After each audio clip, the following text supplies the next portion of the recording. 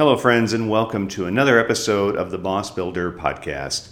We are going to start by doing what I call colleague call out. And so if you are like me and you need something done, you really don't know who to go to. And so I have some really great colleagues that have really great products and services. And so I want to give them a chance to just get their products out there and their services. So let's start with organization. So if you're working at a place and things are completely out of whack, your processes completely suck and nothing seems to be coordinated, there's chaos everywhere, let's think about it first as a process problem. And that's where I would recommend my good friend Paul Critchley, who is the CEO of New England Lean Consulting.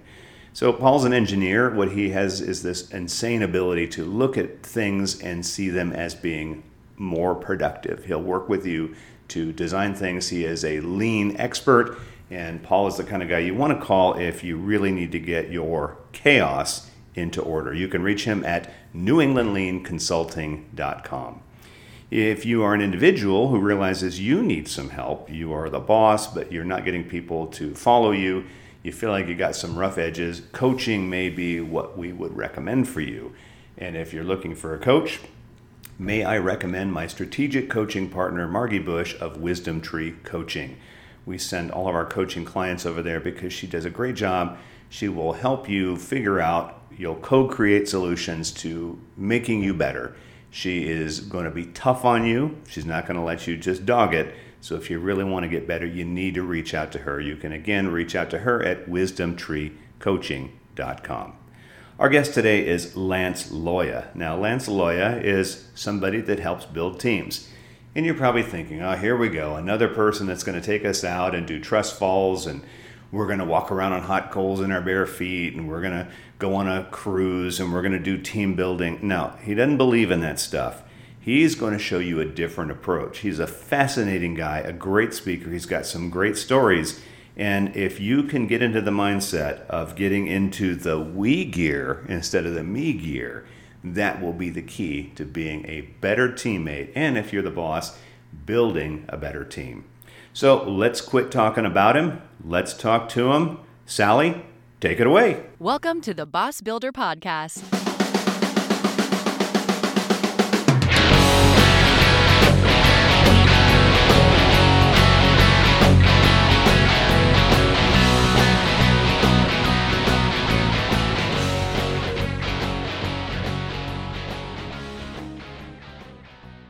Lance Loya, welcome to the show. Hi, Mac. Good to be here. Yeah, I'm glad we could have this time to chat. It's a few days before the holidays, and so I think hopefully everybody's getting into that spirit and getting into the mood of having the major crush and having family around and whatever. But this is a great chance just to talk. And the topic we're going to be looking at today is how to be a great teammate. And I spoke with you a couple of weeks ago, and I really enjoyed hearing your story. So I want you to tell us, how did you get started in this team business? It was a pretty compelling story. Yeah.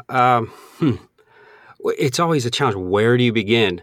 So my background is in sports. I was formerly a basketball coach at a collegiate level, and I thought that would be the trajectory of my professional career in my life. And, a turbulent plane ride, a bumpy flight kind of changed that trajectory. I was flying home from watching a player I had coached receive an award. And it was a fairly prestigious award. It was the All States Good Works Team Award. It's an award basically for student athletes who use their position as a student athlete to go out and make a positive difference in their communities. Well, anyhow, I was flying home from watching this young man receive this award, and our plane hit a patch of turbulence, and it kind of scared me. And for the first time in my life, I really thought, what if this is it? What if there is something wrong with the plane and it goes down? And, I started thinking about my life. I started thinking about my family. And, if I had one last phone call home to them, what would I want to tell my daughters, who at the time were in preschool and kindergarten? And, would you tell them you love them? It's a good message, but is that really going to be the kind of advice they need on the day before their wedding or when they reach the crossroads in their life? It's probably not going to be that fatherly advice that they need. So I kept thinking about it and obsessing over it, really. And eventually I started thinking about how I came to be on the flight to begin with. And it was because of that young man. And the thing about this player, he wasn't the best player on our team. He wasn't our leading scorer. wasn't very tall, couldn't jump very high. In fact, the more I think about it, I didn't even really play him that much, but everybody on the team loved him, and they loved being around him because he was such a loyal person, and he loved everything about the team, and he was so unselfish. He was a beloved teammate. And I thought, there it is. That's the advice I want to leave with my daughters. Just be a good teammate. And actually think about it, it makes sense. Because when you're a good teammate, people want to be around you. And if she's have people around her, she'll always have a support network to be there to advise her and give her life advice when I won't be. And that's like check number one. Check number two is if you're a good teammate, she's always going to have financial security in her life. So you well know companies can't wait to hire people who are good teammates. They put the needs of the company ahead of their own selfish agendas. And check number two. And then check number three, maybe the best of all, when you're a good teammate, you'll have purpose in your life. You have something to look forward to. You serve the needs of your team. And purpose, service leads to purpose, purpose leads to happiness. And what more could any parent want for their child than for them to be happy? And, that belief led to me writing this silly little children's book. And it was a very basic message of what it means to be a good teammate. And I wrote the book really for my daughters, but I think the message of the book resonated with others. And that led to this good teammate journey. Well, in that teammate journey now, so you've transitioned from the world of coaching. So what does your life look like now? A lot different. I'm sure it does. So, yeah, I went from traveling from game to game and staying up late thinking of strategies and tactics to win games to now, I think exclusively about what it means to be a good teammate. So that children's book led to some adult nonfiction's books, and it really led me to exploring the art of being a good teammate and coming to an understanding of what it really means to be a good teammate. In my experience, now I take this and I go out and I work with companies and nonprofit organizations and just any group that considers themselves a team. And in my experience, most people want to be a good teammate. Most people think they are a good teammate, but we know that's not true. And we know, the word team is a buzzword and people throw it around a lot. And we also know it's not true that a lot of groups that call themselves a team aren't really a team. They're more of a collection of independent contractors that happen to fall under a universal heading of team. So would a team be more successful then if you had individuals that had these qualities of the good teammate? And if not, can you build that in a team building event? I definitely think you can. And obviously that's the nature of what I do now in working with organizations to try and improve the quality of their teammates. It's really based on the premise that everybody wants teamwork. But, teamwork makes the dream work, the catchphrase. But the reality is teamwork doesn't happen without good teammates. And I'm talking about those individuals whose unique and very specific way of thinking propels their team towards success. And, what is a good teammate on one team isn't necessarily true on another team. On some teams, every team is unique. On some teams, punctuality is of paramount importance. And on other teams, it's very irrelevant. On some teams, compliance is important, but, on others, creativity is more prioritized. So while every team is unique, I think there is some commonality and there is one universal definition that explains what it means to be a good teammate. And I call it the we gear. Now, Mac, I'm curious, do you drive a stick shift? Can you drive a manual transmission? I can. I don't know if you can find him anymore, but yeah, probably you and I are probably the last two people on the planet that can do it, right? Yes, yeah. I mean, it really is a lost art, and it seems strange to explain the art of being a good teammate through what's practically a lost art, shifting gears. I mean, you are an overachiever if you know how to drive a manual transmission. I mean, statistically, only 18% of licensed American drivers acknowledge knowing how to drive a stick shift. And in fact, only 3% of the cars sold in the United States last year come with a manual transmission option. But I think it's an analogy that captures precisely what it means to be a universal good teammate. So for your listeners who know how to drive a stick shift, just bear with me here for a brief moment and I'll explain it in Okay. layman's terms. So automatic transmission, very easy. Put the car in D, it goes forward. Put it in R, it goes backwards. Put it in P when you're ready to stop. Just don't put it in P while you're still moving forward or backwards, or the P is not going to stand for park. It's going to stand for problem, as in broken transmission problem. Now, stick shifts, a little more tricky. You have to manually maneuver the gear shift through the gears. If you're heading up a steep hill and you need more power, you get a downshift into a lower gear. If you're on a highway and you need more speed, you got to upshift into a higher gear. But before you shift gears, you must engage the clutch. And that's the part where everybody in the audience goes, ooh, because it's that mysterious third pedal that automatic cars don't have. And we're not familiar with the clutch. When good teammates come to clutch moments, and as humans, we have clutch moments in our lives, they shift gears. And as humans, we also have gears. We start out in the me gear. And the me gear is all about me. What's in it for me? How does this benefit me? And some people spend their entire lives with broken transmissions and they're stuck in the me gear. But when good teammates come to clutch moments, those crossroads in their life where they must make a decision on how to proceed, they shift from the me gear to the we gear based on the answer to one simple question. What is best for my team? And I think if you operate off of that premise, the we gear explains. All right, so let's go back to the analogy of the clutch. So the me gear versus the we gear. So what you're suggesting here is that if we're going to be effective teammates, we've got to be pretty aware of what is going to work best. And then is the analogy then we shift into that we gear when appropriate, or is it something we want to stay in full time? Well, the goal is to live your life in the we gear. And but I don't think a lot of people do that. But that should be the ultimate goal, to live your life. And the best teammates, that is exactly what they do. They are constantly making their decisions based off what is best for their team. And for your audience, the team is defined as their company, their place of employment. Well, that's great because the people that are listening to this podcast are going to be people that, in essence, I guess, would be, well, they would be the team leader. So would that be the same as the coach of the team, or what would that role be for them? Very interesting question. Um, in my experience, you ask, well, why does this leadership perspective, from a leadership perspective, why does this, the art of being a good teammate have relevance to the coach? Well, in my experience, the best leaders, the best coaches, the best bosses don't see themselves from that perspective. They see themselves as a teammate.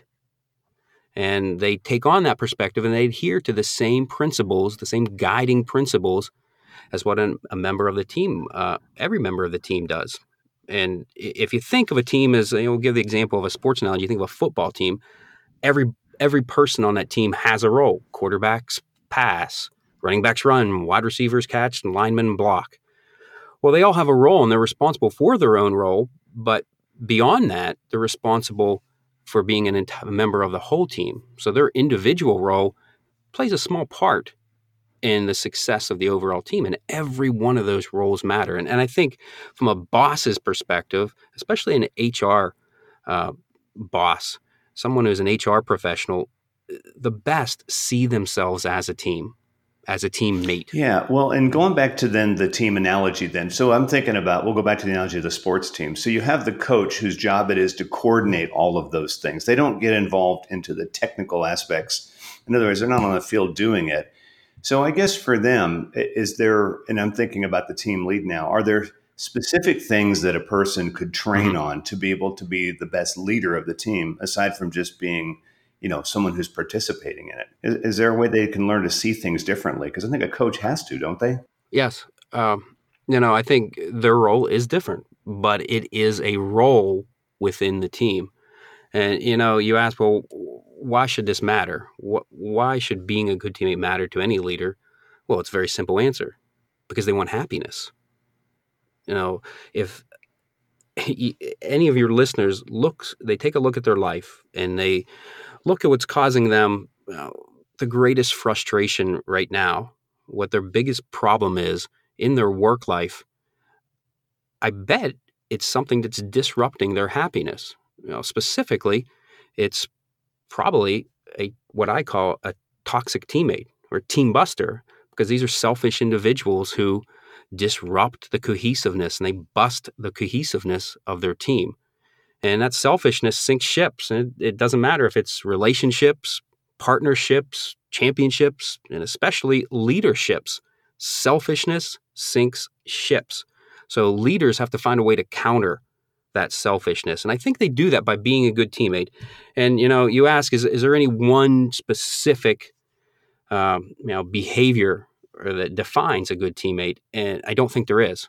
In my experience, and I've devoted the last several years of my life to really studying and dissecting the art of being a good teammate. And what I've discovered is there are 5 very distinct behaviors that good teammates embody. And when you think of being a good teammate, I go back to what I said earlier about the player who was on my team. You don't have to be tall. You don't have to be fast. You don't have to be good looking to be a good teammate. You don't really have to be intelligent. You just have to be alive. Now, there's duality into that, Mac. Alive is, yes, anybody with a pulse can choose to be a good teammate. It really is the talent that requires no talent. It's nothing more than a choice. But alive are also the 5 behaviors of good teammates. And alive is an acronym that stands for active, loyal, invested, viral, and empathetic. Okay, could you take us through those? Because I think some of those are going to be pretty important. Very important. Now, A stands for alive. A stands for active. And people who are active are people of action. I think a good way to explain this is I visit a lot of schools. Whenever I go to a company, I try to really get a company to also sponsor me to go into a local school. And I think that's where the real difference in the community is made. So when I go into a school, I can't begin to tell you how many times I've seen the pride sign. And it's usually hung somewhere near the school's football field or their gymnasium. And it's always, bulldog pride or tiger pride or warrior pride. So many times I've walked right by one of those pride signs and I notice there's like a crinkled up candy bar wrapper laying in the middle of their hallway or a weed growing up through the crack in their sidewalk. And I think to myself, I wonder how many of those proud people walked right by that weed and couldn't be bothered to bend over and pick it up? How many of those proud people walked by the candy bar wrapper and couldn't be bothered to pick it up and just throw it into trash? And I bet plenty of them complained about it. And they probably blamed the school's leadership for allowing such travesties to happen. But none of them acted. See, when good teammates, those are all clutch moments. And when good teammates come to clutch moments, they act. They bend over and pull out the weed. They pick up the candy bar wrapper. And if you look at, any workplace, there are countless examples of those little things which people get caught up in complaining about and blaming others for and thinking, well, it's not my job. But if they had just acted, they would have been a better teammate and could have solved the problem with, next to zero stress for their leadership team. So, I like to refer to those actions as good teammate moves. And I also believe that's another phrasing that makes sense. And if you think of athletes, basketball players, they have moves. They cross over, they dribble between their legs, they go behind their back. The more moves they have, the better basketball player they are. Dancers have moves. They plie, they arabesque, they lean and dab. The more dance moves they have, the better dancer they are. And the same thing for good teammates. The more good teammate moves you make, the better teammate you are. And this could be as something as, letting one of your coworkers borrow your stapler when they're out of staplers. It could be something as you staying late to help them finish a project because, they got behind. It's setting your own agenda aside for them. And that explains active. The next behavior is loyal. In my experience, most people on teams have I don't know if it's wrong, but it's certainly a skewed understanding of what it means to be loyal. Most people think of loyalty as a two-way street. You got to give it to get it.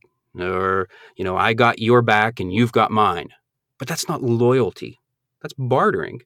Good teammates take a much different approach to loyalty. They think of loyalty as a gift that they give to others without the expectation of getting that gift in return. It's more of a birthday gift than a Christmas gift. At Christmas time, you buy somebody a gift, you kind of expect them to buy you one. But at birthdays, you don't go to the birthday party thinking, well, I better get one too. And that's how good teammates see loyalty. If rule number one of loyalty is it's not a two-way street, rule number two is good teammates don't form teams of their own. What am I talking about? Cliques. Those little mini teams within the team that just they decay, they destroy the team from the inside out. And good teammates, they have a way of avoiding them, and they don't get involved in those cliques. Those cliques, that's how jealousy starts. That's how malcontent starts, and good teammates just steer clear of them. I happen to live in Florida, and we have these signs all over my neighborhood down here. Don't feed the gators. The alligators are everywhere down here. Now, I'm originally from the Northeast, so when I moved down here, I thought alligators were, I thought they were like rattlesnakes. I know we have them in the Northeast, but I can't say as I ever stumbled across one, or I never really saw one out in the wild when I was walking. And I thought gators were like that, but they're not. Alligators are everywhere down here, and it's very much against the law to feed an alligator out in the wild, because what happens is the alligator gets more aggressive. It starts seeing humans as a food source, and they're not considered to be a natural food source for alligators. So when one person feeds them, the next time somebody comes along, the alligator expects that, and the alligator gets aggressive. So I think that sign is great advice to dealing with toxic teammates. Don't feed the gators, because gators are haters. No matter what you do, they're always hating on you. That's like a millennial term, right? They hate on me. And you can't please them. Their type of individuals have a problem for every solution. So what happens is the gator comes up to you and starts, criticizing you or critiquing you. And if you fight back, you give them negativity. That's what the gator wants. More negativity. You just feed the gator, and then the gator starts coming at you more aggressively. So my advice for being loyal is when these clicks start to happen and a gator comes at you, don't feed the gator. Let the gator, because eventually the gator realizes you're not a food source. There's no negativity here, and the gator swims away.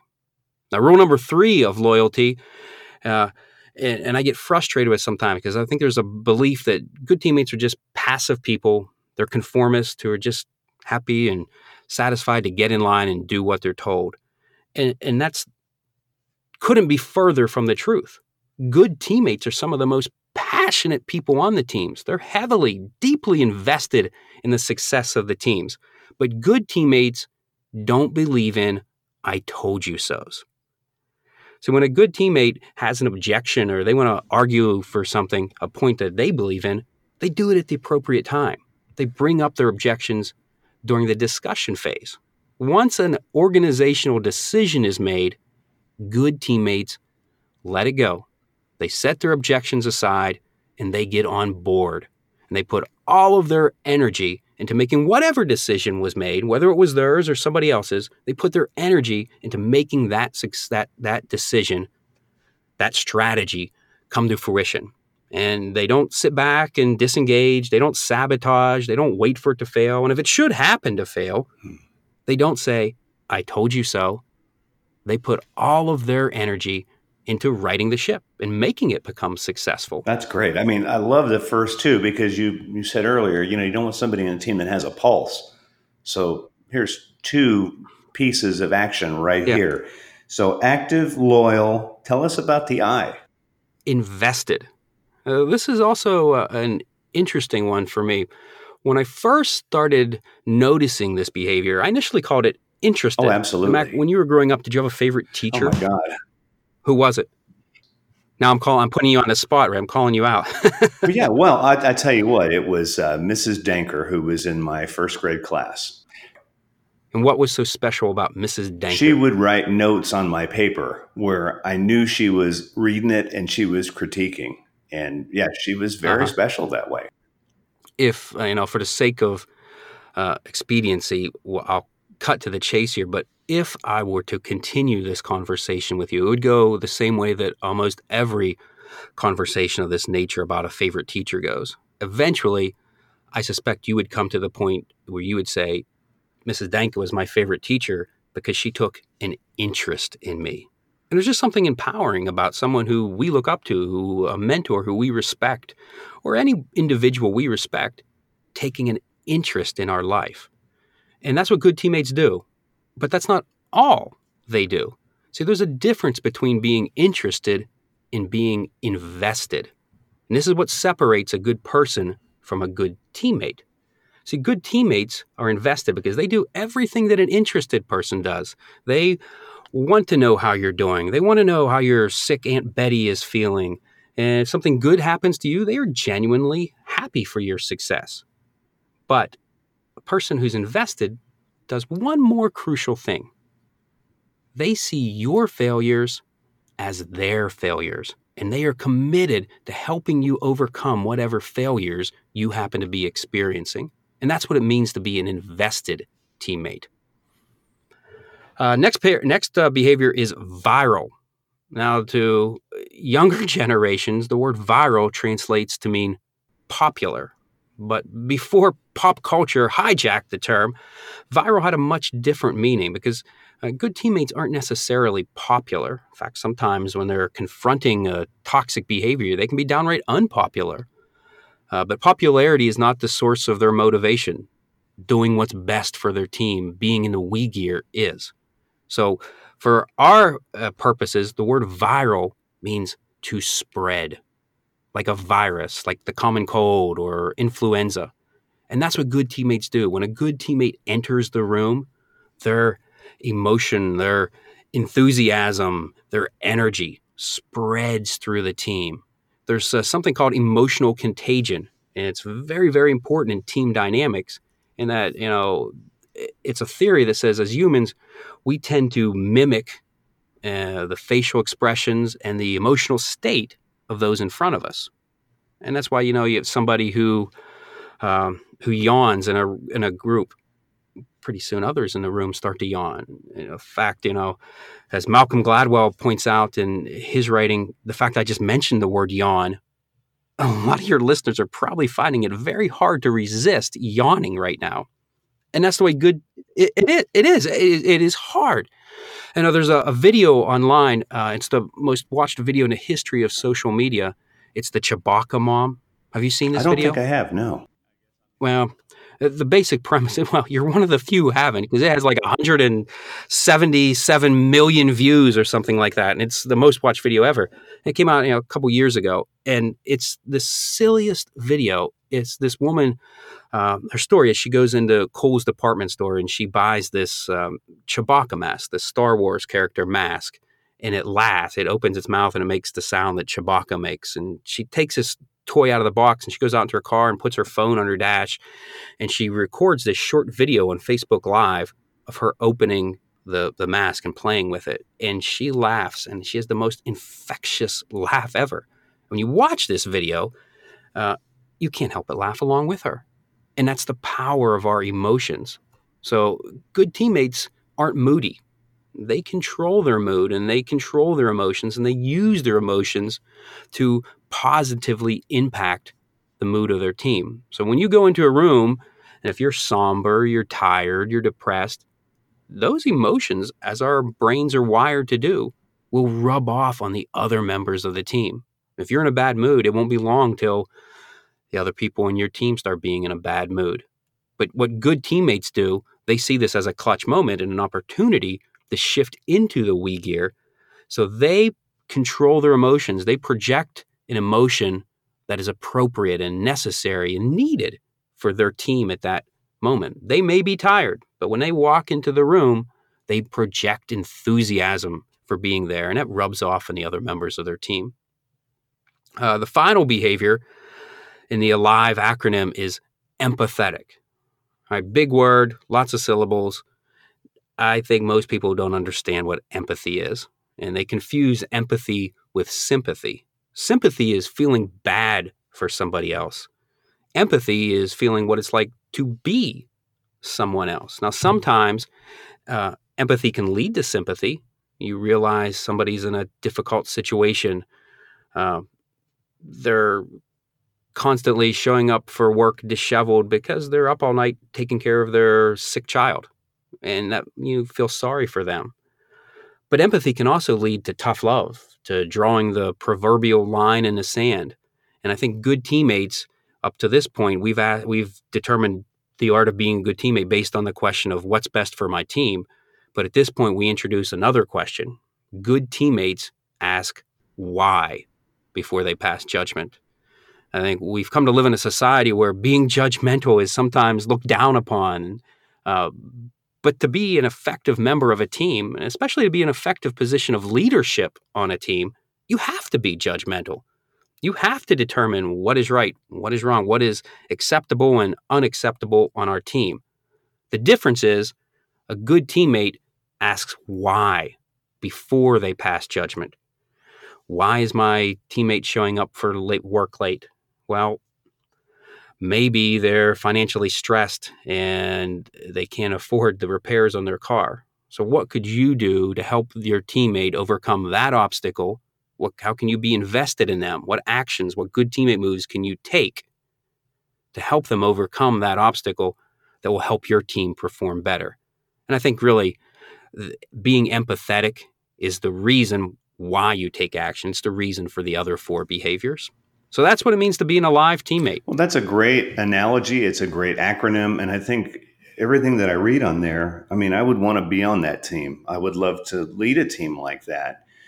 So, Lance, in your work, when you work with a team, and I don't want you to share all your trade secrets because I want people to actually call you and get you to come out there.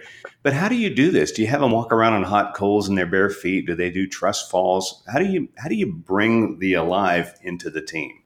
Yeah. Um, Two things. First off, I don't mind sharing trade secrets. To me, this journey and this career change has allowed me to discover purpose in my life. And I think applying the art of being a good teammate, I think almost every problem in our society comes down to people not being good teammates. And you think about it, the school bullying, the broken homes, domestic violence, the opioid epidemic, even like the shenanigans that go on in politics, all that comes down to being a good teammate. So I think if I have an opportunity to share what I've learned, it's an opportunity for me to be a good teammate to team society. So I don't mind sharing all that. Now, to get back to the second part of your question, how do I do this? Well, I don't concentrate on teamwork.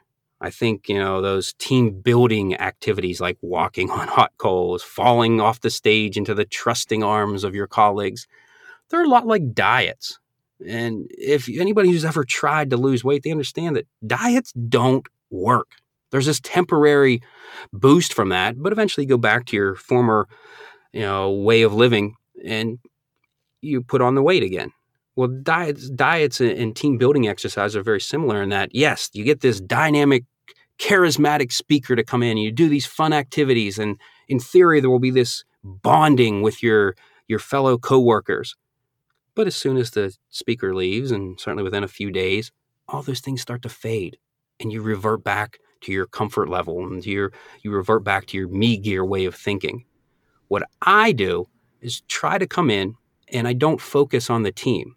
I focus on the individual because teamwork's not about the team. It's about the teammate.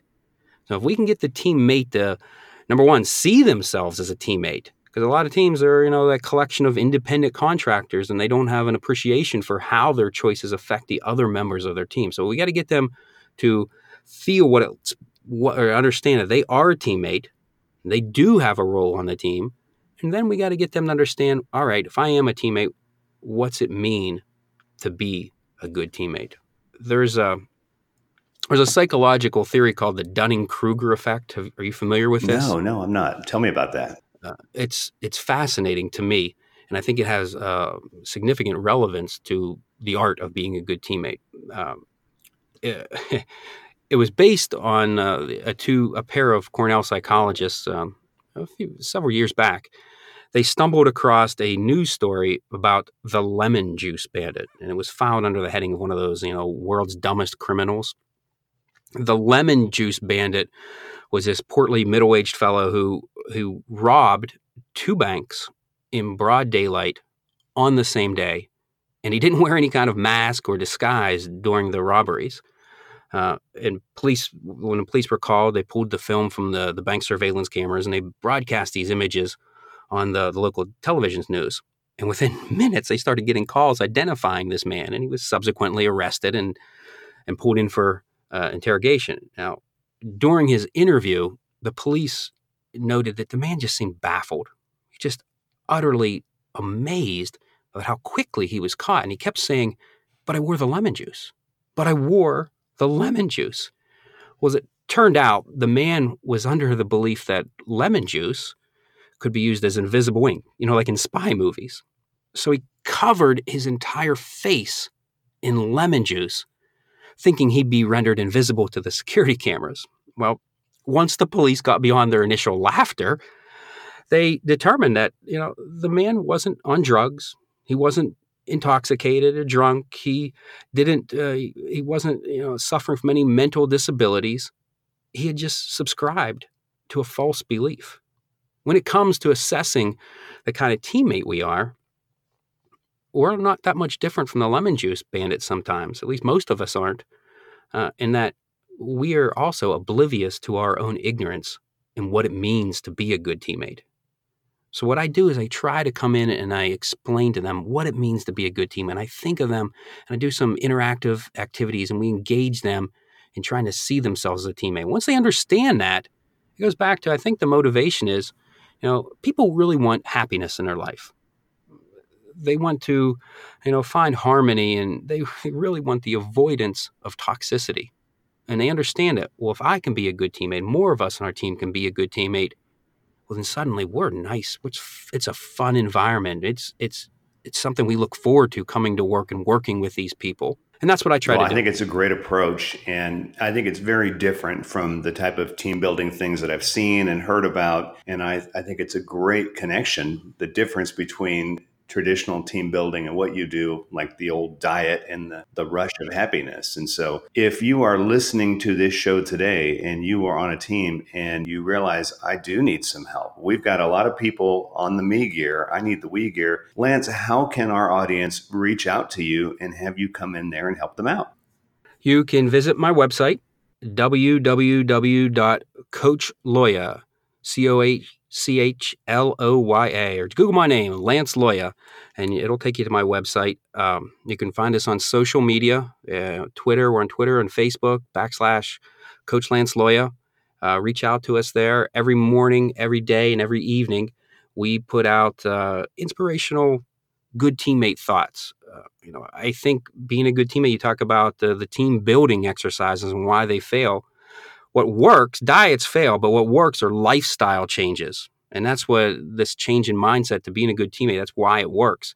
But for that to work, you can't be a one-stop deal. It's like your car. You got to refuel it constantly for it to keep running effectively. And what we put out on social media every day, these good teammate thoughts, I think that's a way to recharge your batteries and keep your organization thinking about the art of being a good teammate. Now, along with that, we also publish a weekly blog. Our newsletter comes out every Tuesday, and we call it Teammate Tuesdays. And every week, it's just a short 3-minute read about a different element of what it means to be a good teammate. And I'll give you an example. The one that just came out this week was about Walt Disney World. And I find the man, Walt Disney, to be fascinating. One of the most interesting things about him was what motivates him. And you think of people who are motivated by a chip on their shoulder, and that's the impetus for their actions. Well, that might not be the best way to be motivated, because that leads to me gear logic, and it leads to you having a selfish agenda. And when you study Walt Disney, you realize he wasn't motivated by his critics, proving his critics wrong. What he was motivated by was seeing his ideas become a reality. And when he took that approach, that's when all the ingenious things started happening. He didn't ignore his critics. He listened to them. He learned from them and saw it as an opportunity to see how other people viewed him.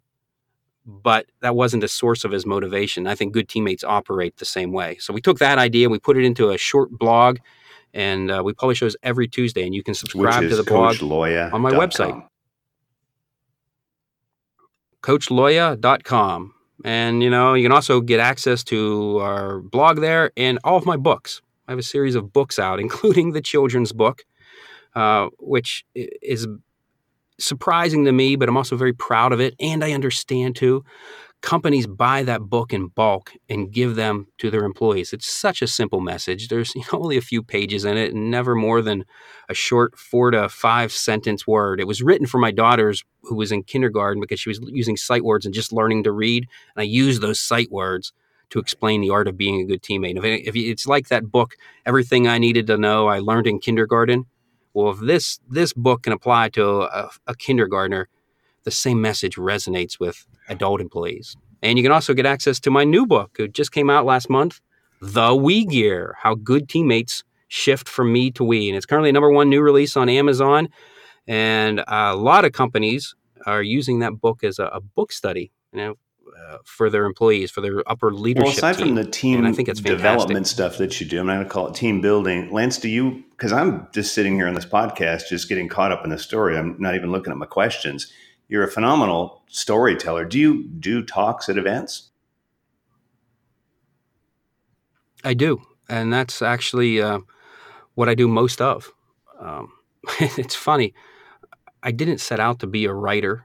I don't know that I really have, a lot of quality writing skills, but I try to write like I speak, and the brilliance of editors comes in. They make me sound so much better than I really am.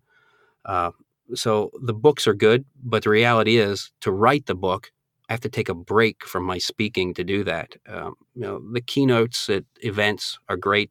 We do the seminars, and they can range anywhere from a normal presentation is that 75-minute time frame. But, I'm of the belief that the mind can only endure or the mind can only absorb what the backside can endure. So that 75-minute is about the right time frame to really plant the seed in a team. But I come in, I do seminars. We've done all day and half day seminars with groups, and we spend more time engaging in activities and not just talking about the points. So yes, speaking is it's the main source of my income and That's great. And so how I spend most of my time. you're in Florida, but you do travel, right? I do. In fact, I'm coming off a lot of people, I guess last week, sending their employees home for the holiday break on a high note was a priority for a lot of groups. And I'm glad it was, because I did a whirlwind last week. I was in, Philadelphia and up by the Connecticut border, and I was back down in central Pennsylvania, and I ended my trip in central West Virginia. And it's a good trip for me. So I enjoy getting out and meeting new people. I get ideas for blogs. A lot of times I feel like Johnny Appleseed, and that I have something I believe in. I believe this is the key to solving so many problems in our society. And it's really it sounds hokey, but Mac, it's kind of my crack at world peace. And I think the world needs more good teammates. So going out I and think it's planting a the great seed is endeavor, my pleasure. And I have to agree with you there. I think if everybody decided to get out of the me gear and into the we gear, we probably would see a lot of progress. Well, Lance, I really appreciate you taking time out of your schedule to chat with us today and to share your alive teammate. It's been very beneficial. I've thoroughly enjoyed it. I know my listeners do as well. So if you're listening to this, please reach out, coachloya.com. Get Lance to come out and spread some of the alive into your organization. Lance, thank you so much for being on the show.